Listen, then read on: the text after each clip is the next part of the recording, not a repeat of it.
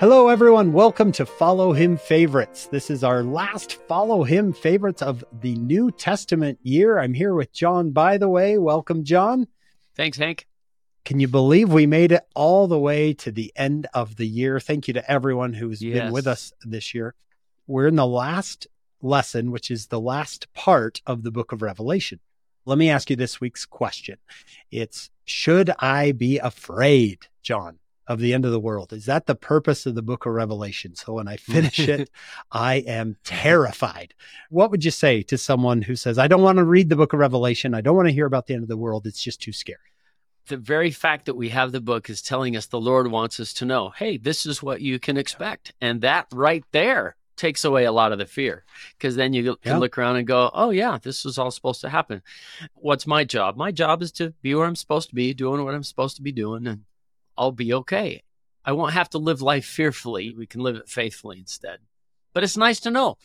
Yeah, it's nice to know. And I remember once I was teaching a class on the second coming, and this student up on the front row, she just started to cry. And I asked her afterwards, I said, hey, I'm so sorry. Did I offend you? Right? Because that usually happens. And she said, no, it's not you.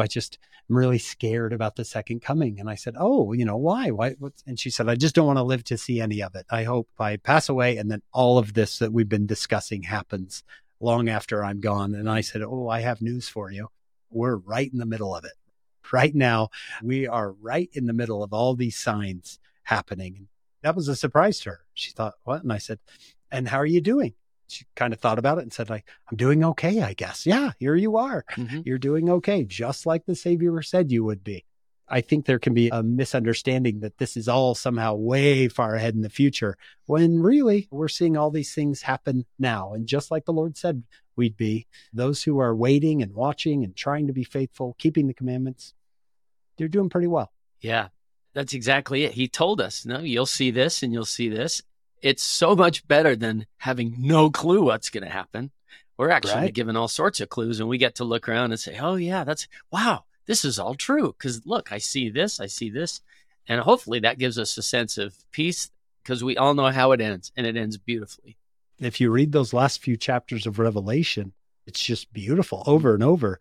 I can't wait for the Lord to come. He shall wipe away all the tears from their eyes. Yeah. No more death, no more sorrow, no more crying. There'll be no need for night or candles, because we have the Lord God giving us light. An absolutely glorious finish. No wonder when you finish the book of Revelation chapter 22, you're thinking to yourself, I hope he comes tomorrow. Yeah. Come, Jesus, come. Mm-hmm. Let's see the end. Yeah. Much better way to do life is to look forward to it rather than be fearful about it. Yeah. Let's be excited for that day. Thank you for everyone who joined us for Follow Him Favorites this year. We hope you'll join us on our full podcast. It's called Follow Him. We're joined by Dr. Richard Draper, who has studied the book of Revelation for decades, literally decades. And we think you'll love what he shows us in these chapters.